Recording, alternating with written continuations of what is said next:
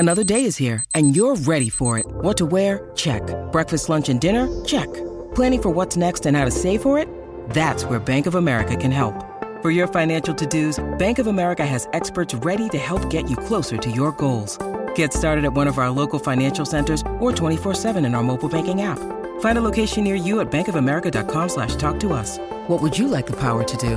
Mobile banking requires downloading the app and is only available for select devices. Message and data rates may apply. Bank of America N.A., member FDIC. When you need mealtime inspiration, it's worth shopping Kroger, where you'll find over 30,000 mouth-watering choices that excite your inner foodie. And no matter what tasty choice you make, you'll enjoy our everyday low prices, plus extra ways to save, like digital coupons worth over $600 each week. You can also save up to $1 off per gallon at the pump with fuel points. More savings and more inspiring flavors make shopping Kroger worth it every time. Kroger, fresh for everyone. Fuel restrictions apply. Welcome to Intelligence Squared. I'm producer Catherine Hughes. Language is perhaps humanity's most astonishing accomplishment, but one that remains poorly understood. On this episode of the podcast, we were joined by Nick Chater, Professor of Behavioural Science at Warwick Business School, and Morten H. Christiansen, Professor of Psychology at Cornell University. Together, in their latest book, The Language Game, they upend our traditional understanding of language, arguing that it's not based on a set of fixed rules, but on a constantly evolving series of flexible conventions. This conversation is full of fascinating insights and surprising examples that will leave you rethinking everything you thought you knew about the way we speak and interact with one another. Our host for this episode was journalist Christine Rowe. Here's Christine with more. So first of all, I'm very intrigued by this idea of charades. Why is it such a powerful way of talking about how language develops? Well, because it relies on as much as what the person who was watching the charade, the one you're playing with, as well as the person talking. So oftentimes when people have been studying language, that are primarily focused on sort of essentially language as a monologue as opposed to a dialogue. And that had led to certain ways of looking at how language is acquired, how we use language, and how language has evolved. But once you start realizing that, of course, language, if it is for communication, which we think it is, then importantly, it's created in dialogue. And then when you think about that, then we can understand that what we are trying to do is not just talking, but we're actually trying to evoke images or ideas in other people's head. And that's exactly what we're doing when we're playing charades. And to add a tiny thing to that, and you might think it's just obvious that language has evolved for communication. I mean, what else could it possibly be as a kind of intuitive thought? But that's not actually the way a great many people in the language sciences have thought. So Noam Chomsky, who's really the father of generative linguistics, the dominant approach to linguistics since the 50s, explicitly argues that language is not primarily for communication, it's primarily for thinking. So there is this kind of idea of an internal monologue that runs through your mind as you think. And if it's the case that that's really what language is really doing, then the monologue perspective doesn't look so strange. But of course, we go back to the intuitive idea that really it's communication, which is what language is all about. But communication takes two.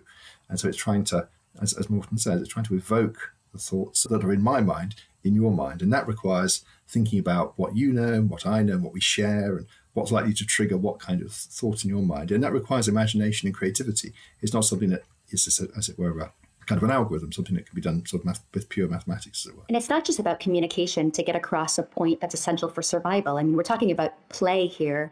So can you talk about the significance of the title of the book, The Language Game? Yes, the idea of the title, The Language Game, it partly goes back to Ludwig Wittgenstein, the philosopher, who explicitly talks about language in the context of games. So the idea is that you should think of language as embedded in social interaction. So I might be asking you to fetch me something, or you might be wanting me to help you with something. So I'm playing a game which I'm saying, could you get that for me? Or pass me that cup, or I'd like some tea. And there's a kind of very, very sort of simple interaction, which is not just about sending messages to each other, but also it's about interacting, actually doing things together. And understanding the relationship between language, those actual actions, is very important. But also thinking of language in a very local way. So language is working in the context that we're actually in. So if I'm saying, can you pass me the cup? All I need to do is to indicate it's that thing I want. I don't have to have some general theory or some general sense of, well, cups, what are they? What's their sort of metaphysical basis? Is every possible object you can imagine, is it a cup or is it not a cup? You don't have to worry about that, because you just have to give me a good enough clue to think, oh, that's the one I mean. And of course, that fits with the charades point as well, that in charades, if I'm doing a Tyrannosaurus Rex action because I want to convey Jurassic Park, You might say, well, is it Tyrannosaurus Rex or is it some other dinosaur? Well, it doesn't matter. It just has to be good enough to solve the problem in front of us. So the idea of the language game is that we're always playing these little games with each other, and the localness and the specificity of them is kind of basic, and they always require imagination to fill them in. But of course, we play lots of games. Gradually, we start to transfer our play from one game to another game to another game. So we start to generalize in the language, and our ability to apply it becomes more and more broad.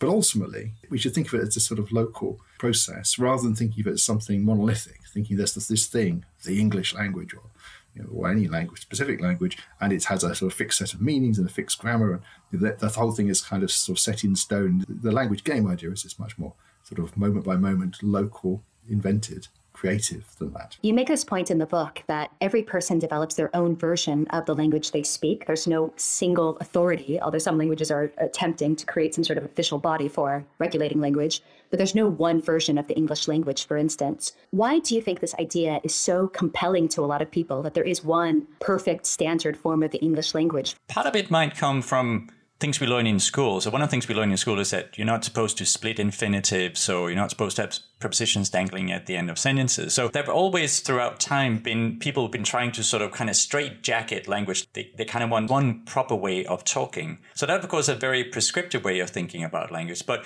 what we are interested in is actually what's going on in the head of people. What is the kind of communicative linguistic skills that they're using when they're interacting with one another? And when you look at that, it becomes clear that we actually have, through our different experiences with languages growing up, we develop slightly different variations on the same language. And one of the things, for example, that's been shown in much of psycholinguistics is that we can actually measure those differences. So some people, even for the same sentences, take longer, have a harder time comprehending certain kinds of sentences and rather than others. So it's not just a matter of, for example, the words we know, but it also goes down to the way we process language as well. And I think another small thing to add to that is that, again, it really intuitively, if we had no recourse to sort of standard theory in linguistics and language sciences, we might think, well, obviously, language is just a skill like any other skill. I mean, it's like playing an instrument or learning to play football. And people are obviously going to differ in how good they are at it and how they do it in all kinds of ways. And you would just expect that. But again, that's not actually what the language sciences have been telling us for the last sort of 50 or 60 years. The assumption that has often been made, at least, is that language really isn't like a normal skill. It's something special. It's genetically wired into us. It's the same for everybody, as long as language develops normally. It's a bit like the development of an organ. So it says the language is the same from one person to the next, rather like the lungs are the same. And the idea that has been prevalent in, for example, Steven Pinker's The Language Instinct, very, very excellent and influential book, but very much in a different tradition from the one we're working in, is that each of us has this same genetic blueprint for language, and therefore our languages essentially are deep down the same. And of course, I think the results of, as Morton's implying, the results of sort of more detailed experimentation on how people process language is quite the opposite. Really, each of us is different with different levels of skill, different ways of doing things. But as long as we overlap enough, we can still play the language game successfully. It's interesting, this idea that language is actually intensely individualistic and not something universal in the way that we express it. You talk a bit about how there are ways for parents to encourage the development of sophisticated language skills in children, even from a very young age. For instance, by talking to the child about something that they're very interested in. Can you talk a little bit more about the way that we can encourage the development of really strong language skills? One of the most important things, and it's actually something that starts very early on, is that babies early on learn that language is all about taking turns. So even before they can actually say any words, they might sort of say, or something, and then the parents will respond to it as if they're talking to them, and we learn to take turns. So later on, that's been, once they start picking up words and start interacting with their parents and other people around them, there's been a focus on just getting children to learn more words. Unfortunately, though, that is not just about learning more words. What we really need to do is to have them become better at essentially playing linguistic charades. What children are learning to do when they're learning language is they're learning this charade-like playing skill. And then to do that, they have to do some charades. That's the thing that really matters. So spending lots of time engaging with children and playing with them with the medium of language and engaging in some common interest, that's the thing that seems to be really critical. While we're debunking common myths about language, another one is this persistent idea, especially perhaps among older generations, that language is a fixed thing and any deviation from tradition is bad. Why is that idea so persistent? Not sure why it is persistent, but there's something about it feels perhaps more comfortable if it was the case that language didn't change as much as it do. But even within our lifetimes, our language actually changed. And that's actually like a very interesting study of the way Queen Elizabeth produces vowels across time. And what they found that by analyzing the vowels that she produced in her Christmas speech every year over 40 years, they found that the Queen no longer speaks the Queen's English of 40 years ago. Instead, what she does, she actually speaks more like what the common people would speak back 40 years ago. So she has moved the way she uses her vowels, but so has the people on the street. And so she still sounds different from the man or the woman on the street. What it indicates is that our own language changes and we don't even know it ourselves. So of course, the words that we use change across time. We would like to think that there's something stable about our own language, yet that's not actually the case. And that might be why it feels uncomfortable to think about language changes across time, but yet they do. And this idea that language is in continual decay has been a very common one, of course. So it's very easy, particularly going back to the kind of school grammar perspective on language, to think that any change must be deviation from the one true way of speaking, the one we sort of think we must have learned at school. Of course, none of us really learn language at school. We all learn language talking to each other and talking to our parents. We don't actually go to school and get drilled on the precise grammar of any language. We can't learn that way. But we have this sort of sense that any changes must be degenerative, and that has been absolutely persistent across all languages and across centuries. Scholars and politicians and people of all shapes and sizes have been saying that language is decaying, we can scarcely comprehend each other anymore. And of course, there's a sense that once language starts to decline, that our ability to clearly express ourselves will also collapse. And I think one of the reasons, it's a complicated question, but one of the reasons I think this is true is that often what happens is that distinctions that seem very important start to get blurred. So people start to use a word with one meaning in a slightly broader way. So something like, a sort of example from my own childhood, when I was a child, pathetic meant something worthy of sympathy rather than hopeless. Now that's now, pathetic can still mean worthy of sympathy, but it mostly now just means generally hopeless. So for people of my generation and older, there's this sort of slight nagging feeling that the word has really lost something important here. It's a terrible distinction being missed. But of course, what actually happens in general in language is that as distinctions get blurred, new words start to take their place. So new ways of expressing the thing that we want to express. There's an important distinction. We'll find a way of describing it. We don't really have much of a sense of that new stuff. In fact, we're also rather suspicious of it. These newfangled words, we don't like them. They're not proper words at all. So there's this general sort of suspicion of the new and the fear that the old is being eroded. But in reality, there's always this process of collapse and rebirth, which has always been going on throughout the history of all languages. I admit that my bugbear, one of them, is the eroding distinction between literally and figuratively, so that so many young people, especially now, use literally to mean figuratively. But I think I need to let that one go and accept that we will find new ways of expressing literally. I'm totally with you on that one, but I realise, yes, it's a lost cause and it doesn't really matter. Well, on this topic, how has the rise of the internet shaped the way that language is changing? Has it accelerated the speed of that change, or no, is this just along the same continuum of linguistic change we've already seen?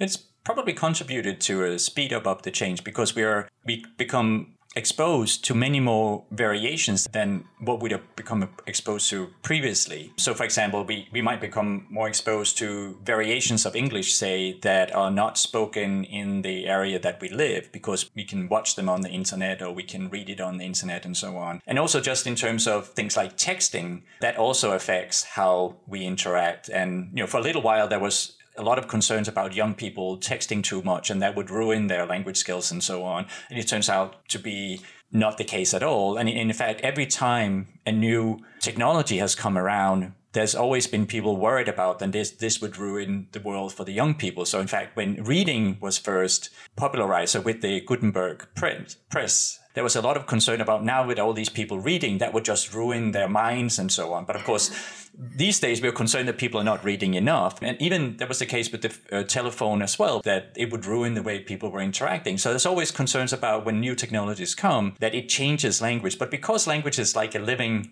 thing, it changes all the time, then it's just another contribution to change. A couple of sort of small points. One is that it's true the internet has completely changed the speed with which we're able to pick up ways of speaking from other places. And of course, so has just the rise of media in general. The international nature of certainly English means that I can learn phrases from far-flung parts of the world which I'd never come across before. But of course, it also has a very stabilizing effect as well. So it means that because we can all do that, to some extent, the language and the idioms and so on that we use may be more similar across different parts of the world because these different bits of language aren't just evolving independently. That type of effect was also caused by the rise of literacy. So as soon as you start to write a language down, it becomes much more stable because we're all reading the same word. Whereas if we're just living in different places, speaking our language purely orally, then language can converge much more quickly. So I think there are both interesting ways in which being more densely interconnected as a network of speakers makes us more similar to each other, though not certainly there's huge local variations. But it also means we can learn from each other more quickly. Picking up on Morton's point about texting, one of the things that's very interesting to sociolinguists, the people who study how language depends on the nature of the sort of social relationships we're in, is we all have lots of different ways of speaking. Kids speak differently to their parents and their teachers and each other, and we all speak differently to babies. And so we have lots of different ways of speaking depending on social context. And we don't have trouble with this. And it's not surprising we don't, because in most parts of the world, multilingualism is completely normal. The human brain is perfectly able to learn 2 or 3 or more languages, completely different languages, perfectly successfully. So learning a few different variations of the same language is really very straightforward. So the idea that learning to text is just going to be such a baffling, incredibly complicated process for the poor brain that we're going to be totally unable to enunciate normal English sentences when we need to is completely wrong. And as Morton says, that kind of fear has been dogging us forever, but it tends to be allayed after a few decades. Well, some of these fears, as you touched upon, seem tied to nationalism or the importance of regional identity. So this idea among some speakers of British English, for instance, that the creeping Americanization of English is threatening British English. Are these relatively new fears? Are they well-founded? What do you think about those? I want to answer that one as a British English speaker, I suppose. I think it's pretty long tradition, really. So I think there's always been the sense that whichever version of a language you speak, you tend to think, well, that is the canonical way. Of course, that's especially true if the language originated in your country. It's a completely fictitious belief, of course, because the actual way in which English was spoken, if you went back to the period when English was radiating out from Britain to other countries, it's very different from the way we speak now. So the idea that this sort of canonical way is how sort of British people on the BBC speak today, that's what proper English is. And that's completely crazy. But I think that's just a long-standing sort of concern. It very much relates to the sort of sense that there's one true language and we all ought to speak it, but it doesn't really have any proper basis. What are the implications of your book for ways to combat discrimination based on language? That's quite a weighty question, I realize. It's a very hard and weighty question, a very important one. I know that one of Morton's colleagues, he will know more about this than I do, has done quite a lot of work on the way in which language, and just the way we speak, but also the words we choose and so on, can be a very important way, sadly, of discriminating against people just as physical traits are, and indeed, for that matter, religious identity and so on. This is, it's a potentially very big obstacle to a sort of a fair and just world, I think, that language does seem to be used as a marker of things which are then viewed as important signifiers of a social position or being worthy of respect and so on. How we deal with these problems is very hard to disentangle from the sort of general problem of combating prejudice and creating greater equality. But I think one of the things that we do need to be doing as language scientists particularly, we have many quibbles with the way the language sciences have developed over the last 60 years or so, although what we're saying in the language game is not radically different from what many people would also say, but it is radically different, I suppose, from what became the kind of received wisdom. But language sciences in general have always really been pushing very hard against this idea that there's a right way to speak, there's a right way to pronounce words, the idea of that there's a sort of clear and appropriate pronunciation and enunciation, and other ways of speaking are kind of muddled, kind of murky jumbles. And the more you know about language, the more ludicrous that perspective becomes, because in fact, all kinds of, also the kinds of things which are viewed as slang or dialects turn out to be just as rich and complex and intricate and have, all kinds of clever and rich patterns in them, just exactly the same as standard English or the standard form of French or any other language. So there's absolutely no sense looking at the richness and complexity of the structures that people are learning and generating. There's nothing there which says, oh, this is a kind of a grander thing, and here's something which is a degenerate form. It's completely the opposite. Wherever people produce the variations in the way they speak, those variations just turn out to be creative, innovative, and interesting.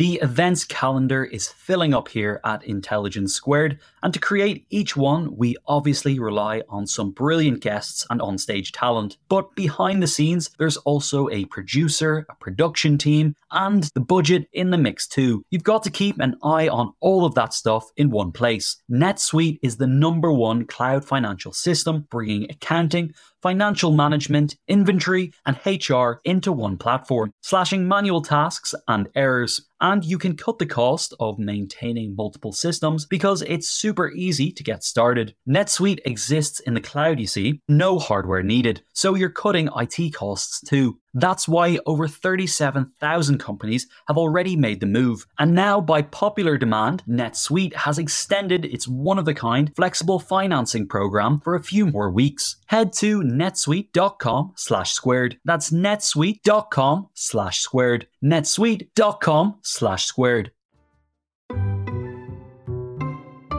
I was really interested in the book's discussion of Danish and why it's so difficult even for Danish children to learn as a first language.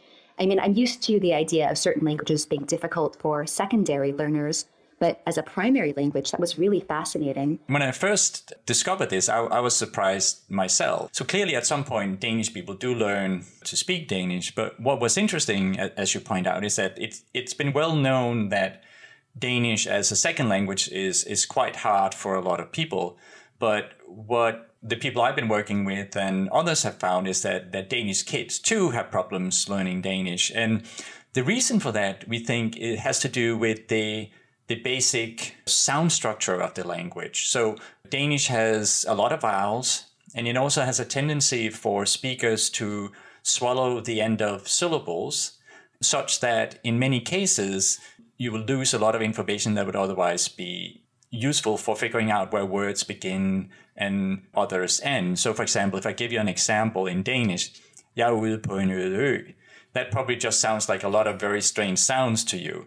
And so what we found in experiments with children, for example, is that they have problems figuring out where words begin and end when they happen in these kind of long sort of vowel-like sequences. And we found that affects their ability to pick up vocabulary. So they're behind, for example, kids learning Swedish or Norwegian or other European languages. And they also have problems learning the Danish past tense system, which is fairly simple. And that's even compared to children from Sweden and Norway that pretty much have the same past tense system as Danish does. In fact, it takes Danish children 2 years more. And so what we see is an effect of the sound system of the language is affecting how Danish children can pick up on other aspects of the language. And then what we also then further looked at, we were interested, okay, what about adults then? And so what we did, we did a number of experiments where we tested adults' ability to process language, and we compared that with Norwegians, adult Norwegians. So Danish and Norwegians are closely related languages. Much of the grammar and the vocabulary is the same, but Norwegians pronounce their consonant. So whereas in Danish, if I wanted to say street, I would say gade. In Norwegian, they say gata. And that means that in Norwegian, you can hear the consonants, but not in Danish. And we found that Danish people would have to rely more on context. So they're essentially much more charades-like in their language abilities. It seems that it might be a disadvantage to be a learner of Danish as your first language because it is so difficult to pick up. But does that bring advantages later on in life in some ways, like the ability to read context more easily? That's a good question, and it's one we haven't really tested experimentally, but we have some ideas. So one thing we do know is that we did try to test Danes and Norwegians when they had to listen to speech and noise. And the Danes were actually much better than the Norwegians in doing that because they're used to sort of relying more on context and so on. So in fact, we could make the Norwegians look like Danes by adding noise to the speech stimuli. One possibility is that Danes might develop sort of a more empathy. So if you all the time have to pay more attention to what the other person might be thinking and saying, that might actually allow you to be more empathetic. Now, we don't know whether that's true or not, but that's one possibility. And, that could explain why Danes always end up as some of the happiest people in the world, perhaps, because they're actually paying more attention to what other people do. But we don't know that for a fact, so this is just a guess. Wow, that's a fascinating avenue for research. I've been very interested to see in recent years how big world events like Brexit, like the pandemic, like the rise of working from home has shaped linguistic trends. It's absolutely true. Every time there's a new thing to describe, we'll create a new vocabulary to describe it. And Brexit, the very term Brexit, is that we've now forgotten that it's a kind of neologism. I would have understood 30 years ago, but suddenly it's a new thing. Even COVID is a new coinage. The language is continually adjusting to the world we have to talk about. It's going like charades. If we have a different bunch of things to describe or a different set of objects to communicate about, we'll start to use either new terms or we'll use existing terms in new ways. So, for example, in the case of the internet, the very idea of a net, electronic network, that's very different from a fishing net, but we don't really notice that, or a web, similarly. All the terminology we have for thinking about electronic communication is essentially just grounded in everyday stuff, which we're just mutating that and pulling it across. So sometimes we use new terms, but most often, actually, we just use existing terms and for different purposes. And we do that so seamlessly we don't notice. So I think one of the things that is very nicely indicates is the inherently very metaphorical nature of language. So we don't think about a World Wide Web of information as being like a spider's web, but that's sort of why we make the links, why the same word is used. But we don't think of it as a metaphor, really. We just say, well, it just is a web of information, literal truth, as it were. But language is always doing that for us. It's always allowing us to take a set of ideas from one domain and use it for another. And another example, not from world events or recent developments, but something that we're very familiar with, is talking about mental concepts. So it's the way that we think about minds is something that is very grounded in the way we think about physical objects. So George Lakoff and Mark Johnson in particular, in their great book, Metaphors We Live By, stress this a great deal. The idea, if I think about giving somebody an idea or giving someone an idea or picking up an idea or trying to get my point across, these are all sort of spatial ways of thinking about minds. There's something in my head and I want to get it into your head, so I'm sort of sending it to you and you're not getting it, or maybe I'm making an argument and you're undermining my argument and I'm strengthening my argument. So we can have a kind of castle defense and attack kind of sort of perspective on argumentation. And this is happening all the time.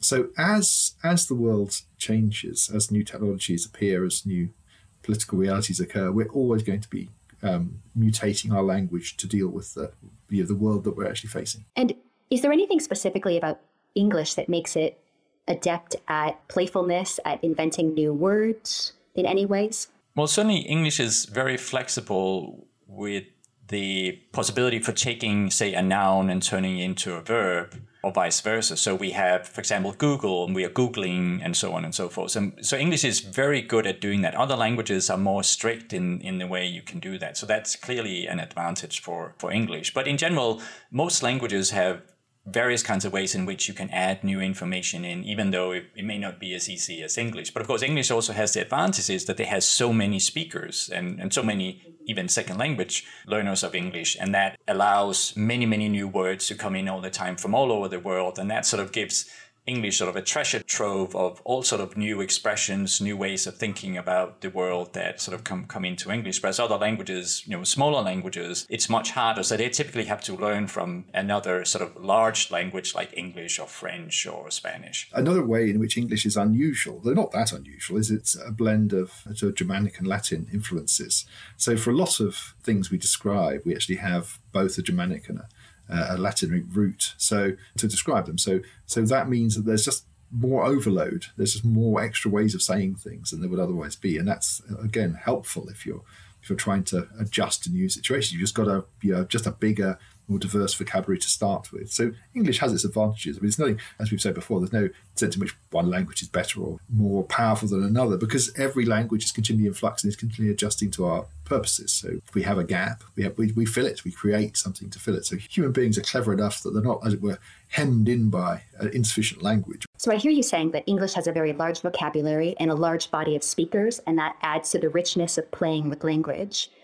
A counterpoint would be that I'm living in Argentina, and somebody was telling me he thinks that English is slightly impoverished because we don't really use diminutives, which they use in Spanish to add ito to the end of words to make them seem smaller and cuter. So he was saying he thinks that in English it's harder to express affection, which I thought was an interesting point. Can you talk a little bit more about how linguistic constraints don't necessarily constrain how we think, but they do shape it perhaps in some subtle ways? What language does is it makes certain things easier to express and certain things harder. Everything's possible because As with charades, it's kind of an illusion to think that there's, I've got a fixed repertoire of charades, and if I need to communicate Gone with the Wind, I'm just utterly, totally stumped. I'll find a way of doing it somehow. It's not that there are things that are unsayable in one language, but it is easier to say some things than others. So that's clearly right. And that's in the same way that is true for something like any other kind of notation, like music. So, in musical notation, it'll be just quite easy to write stuff down if it stays in one key.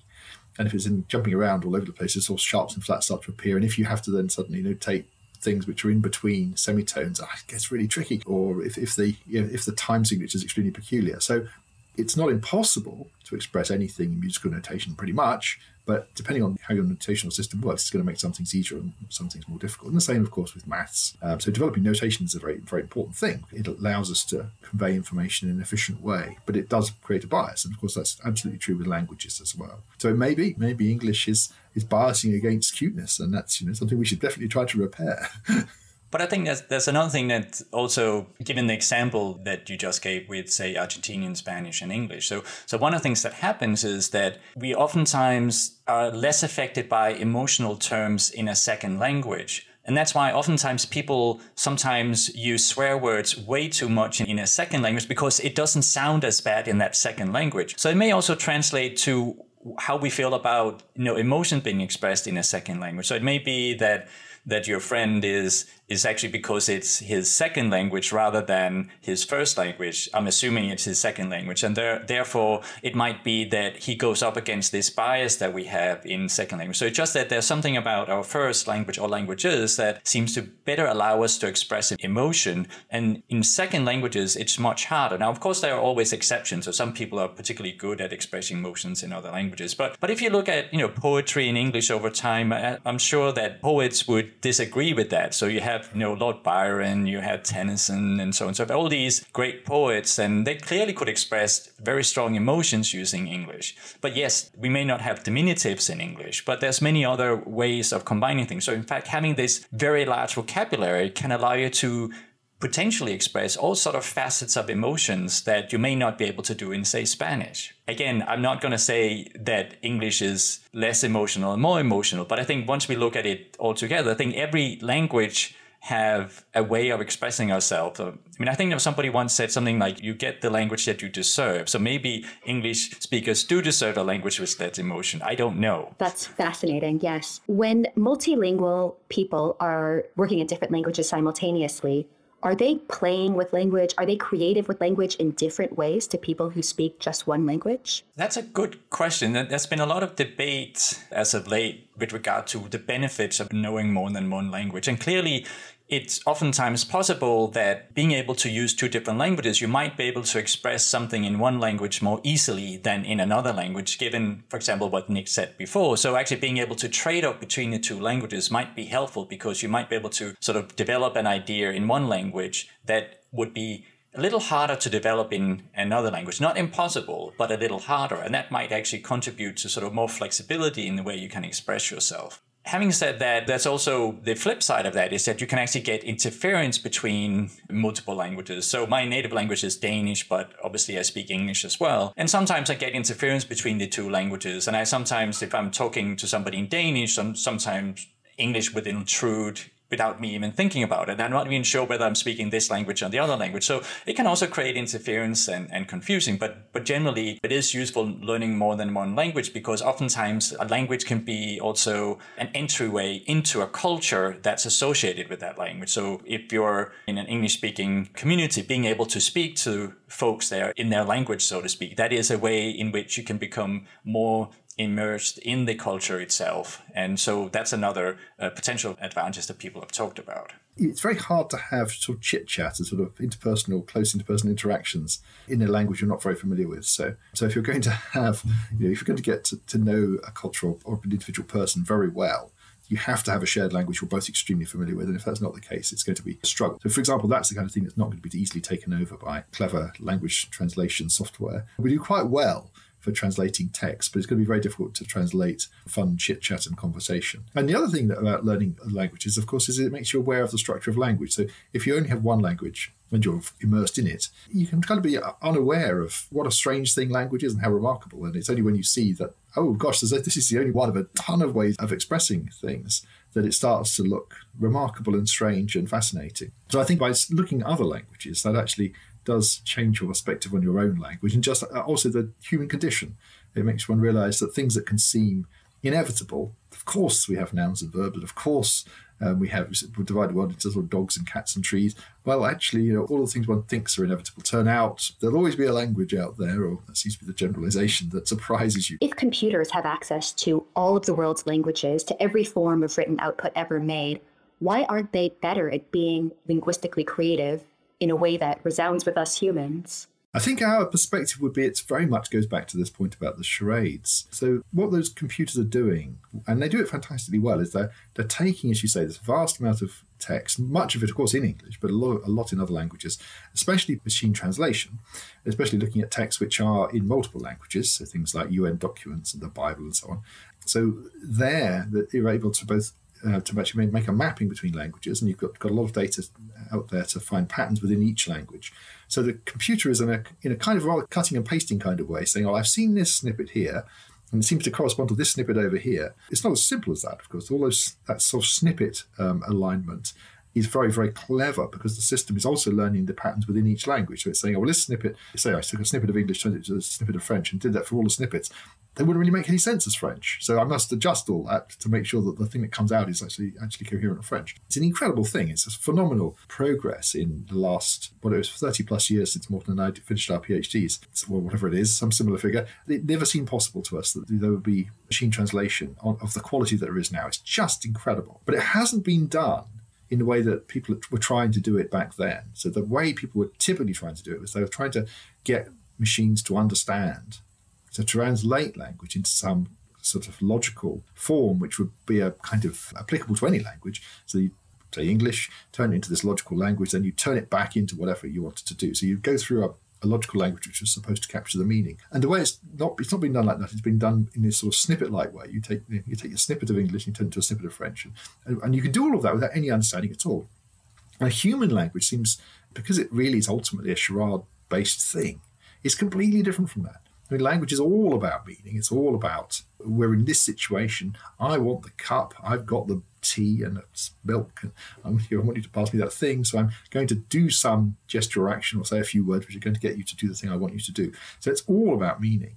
So when computers are dealing with language, you should think of them as taking a totally different strategy to the way we're doing it. An important thing to add is that the way we look at language, through the charades metaphor, is that language is fundamentally collaborative. And the thing, the computers are not doing anything to collaborate. They're just doing whatever they're being told. So even though they can create all sort of interesting cases, so in fact, I'm currently working with some of these systems to create poetry, and they can actually create quite interesting poetry like Emily Dickinson or Lord Byron and so on. But what they cannot do is interact and trying to understand one another in the way that we are trying to do now when we are communicating for the sake of this conversation that we're having right now. That's what they're not good at. They can do answers given all the stuff they've come across before and trying to piece something together based on what they come before, but they cannot collaborate in the sense that we are doing right now when we are interacting. So to circle back to what we were talking about at the very start of the conversation, computers are essentially delivering monologues. They're not in dialogue. They're not in play with others.